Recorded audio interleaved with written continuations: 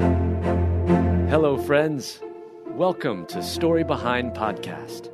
This is the show for people who love hearing a good story and who believe the world could use more positivity.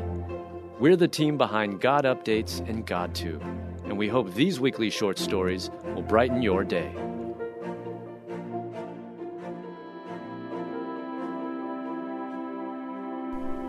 Son's first words after 244 days brain dead were, "I love you, Mom, and you've got to see him now." Written by Mel Johnson. Read by Alyssa Forsberg. There's no question Drew Conn is a modern-day miracle. Following an awful motorcycle accident, doctors declared him brain dead, reeling off a long list of things he'd never do again. But Drew's family held onto their faith, and each day, this young man is defying all of the doctor's expectations. Just days before Drew Conn's 23rd birthday, he was hit by a car as he rode on his motorcycle. The impact was so intense, it actually knocked off Drew's helmet and shoe. It's the kind of incident where no one is expected to survive.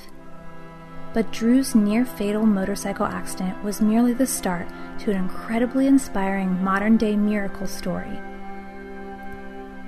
Drew suffered many serious injuries, only some of which include a traumatic brain injury, 2 punctured lungs, a broken shoulder, and a crushed pelvis. Doctors had zero hope for any kind of recovery. He was declared brain dead, said his mother, Yolanda Osborne Conn. He looked like death, smelled like death, and responded like death. For 244 days, Drew Conn lay in a coma, unable to do even the smallest task. Doctors said that even if by some miracle he awoke, he'd never walk or talk again. We were told, if he woke up, that we should not expect any participation in the world as we know it, Yolanda explained. But Drew's mother refused to believe it. Each day was a battle, and she leaned on her faith to get through it. For 8 months, Yolanda prayed, not just for her son's survival, but his healing too. Lots of other people prayed too. And all that prayer culminated into a modern-day miracle when Drew Conn finally woke up. "Your prayers count," she says. "That's what I want people to know, is that my family is so grateful." Even after Drew woke up, he couldn't speak right away. He went home to recover, and one day, his mom asked him how he was doing, just like she did every day. But this time, he stunned her by replying, "Mom, I'm okay," he said, followed by, "I love you, Mom." It was a huge moment, and one the doctors didn't even think would happen. And it's just one of the many incredible accomplishments in this modern-day miracle story. Yolanda Osborne Conn wasn't the only one relying on God through her son's recovery. Drew turned to his Heavenly Father for strength too. One emotional point was he asked me, "Where's my Bible?" He said, "I want to read Psalm 100. Drew's mom recalled. I gave it to him and he started reading, and when he read Psalm 57, he was crying and I was crying. It was just so powerful. Like you can't say his mind is not there. Not only did he ask to read a certain scripture, but there when you're saying, 'The Lord is my refuge, who will I run to? Who is my strong tower?'" Drew Conn kept fighting day after day. He remained persistent in his rehab and therapy, pushing the boundaries, and he continued to recover in ways his doctors never thought possible. He's not supposed to be able to be a thinking person, Yolanda explains. He's not supposed to be able to count money, fill up the gas tank, go to the refrigerator and microwave his own food. But Drew Conn, a modern-day miracle, can do all of these things, all because of God and the unwavering faith of his mother. This is not beating the odds. This is Drew's faith walk, Yolanda says. He has a story to tell. He has a testimony. So he's a walking testimony. And after all Drew has been through, this inspirational overcomer wants to share his story as a way of encouraging others. My story represents never giving up hope, he says. All things are possible when God is in it. I just would love to tell others to never give up. In such uncertain times, this is just the message we all need to hear. And DrewCon is proof that God still performs miracles today.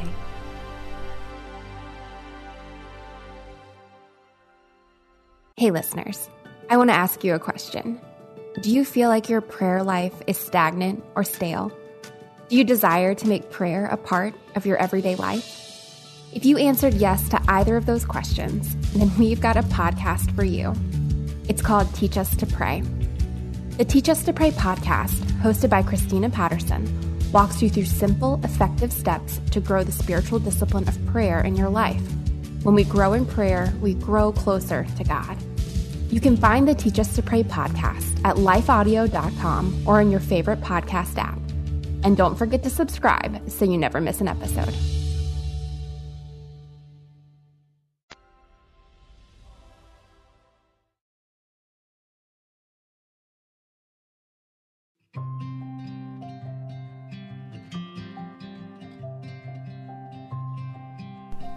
Candace Cameron Bure on why she was so mad about backlash on Picture with Husband. Written by Mel Johnson. Read by Alyssa Forsberg. After a Candace Cameron Bure picture with husband Valerie Bure generated some backlash, the Christian celebrity opens up about why it made her so angry. Candace Cameron Bure is a well-known Christian celebrity, and she's no stranger to controversy. Usually, though, the 44-year-old actress is defending her faith. Candace Cameron Bure's Christian beliefs and lifestyle often draw criticism and ridicule from Hollywood.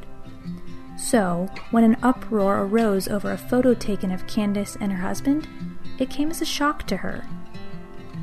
In 2020, Candace Cameron Bure and her husband, former NFL hockey player Valerie Bure, celebrated 24 years of marriage. The spark between these two is very much alive, and that's something of which Candace is very proud. "I've been married for 24 years, she explained. "I'm a Christian, my husband's a Christian, and I'm really proud that we've managed to stay married for 24 years.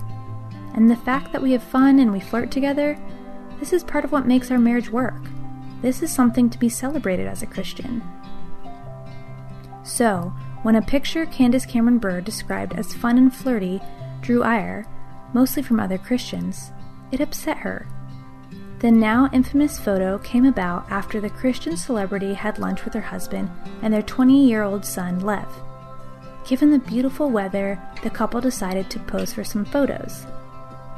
In the last picture, Candace Cameron's husband draped his arm over her shoulder with his hand grasping her breast. "I said, 'Oh my gosh, this is so funny, can I please post this?'" she explained. To Candace, the picture was all in good fun, but the image ended up receiving a good amount of backlash she never saw coming. Many of the messages Candace Cameron Bure received in response to her picture on Instagram were positive, but a good handful from Christian fans blasted her, calling the image inappropriate. "I have over 4.5 million followers on Instagram, so when I say a good handful, I'm not talking about 10, Candace explained in a podcast interview. Usually, Candace ignores any negative comments she receives, but the uproar from some of her Christian fans who felt the couple should have kept the moment private really bothered the Fuller House star. Candace Cameron Bure went on to explain why the backlash over the picture impacted her so deeply. As a Christian, Candace waited until marriage to have sex. And while God's entire design is for sex to be enjoyed within a marriage, Candace admits she struggled with feelings of shame when it came to the topic of sexuality. "I've lived in such a fear of, oh my gosh, I'm not supposed to be a sexual person because I have to save myself. God is going to think negatively of me if I'm having sex or doing things or fooling around," she said. "There was such a shame culture on it that when I got married, I was like, I don't know how to adjust my brain." For the first few years of Candace Cameron Bure's marriage to Valerie Bure, she struggled to enjoy sex without guilt. And she says it took her years to understand and work through her feelings of shame, and even longer to fully embrace God's gift of sex in marriage. Candace Cameron Bure understands why the picture of her and her husband made some Christians uncomfortable, but she says she's not backing down from celebrating sex within marriage. "Sex is the blessing of marriage," she said. If we are to promise ourselves for one another and preach saving yourself for marriage, then sex needs to be celebrated within marriage. It's not to be shameful. Drink water out of your own cistern, running water out of your own well. Should your springs overflow in the streets, streams of water in the public squares? Let them be for yourself alone, not for strangers with you. Let your spring be blessed. Rejoice in the wife of your youth. Proverbs 5:15-18.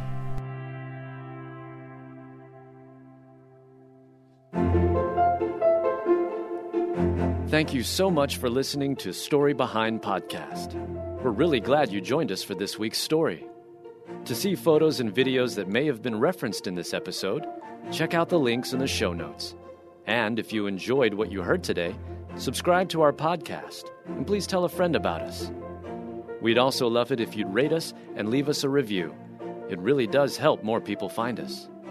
This episode was produced and edited by Stacy Marshall. Story Behind is a Salem Web Network production. Hi, I'm Zach. And I'm Randy. And we're from Salty Saints Podcast. We're a theology and apologetics podcast. To find out more, subscribe at lifeaudio.com.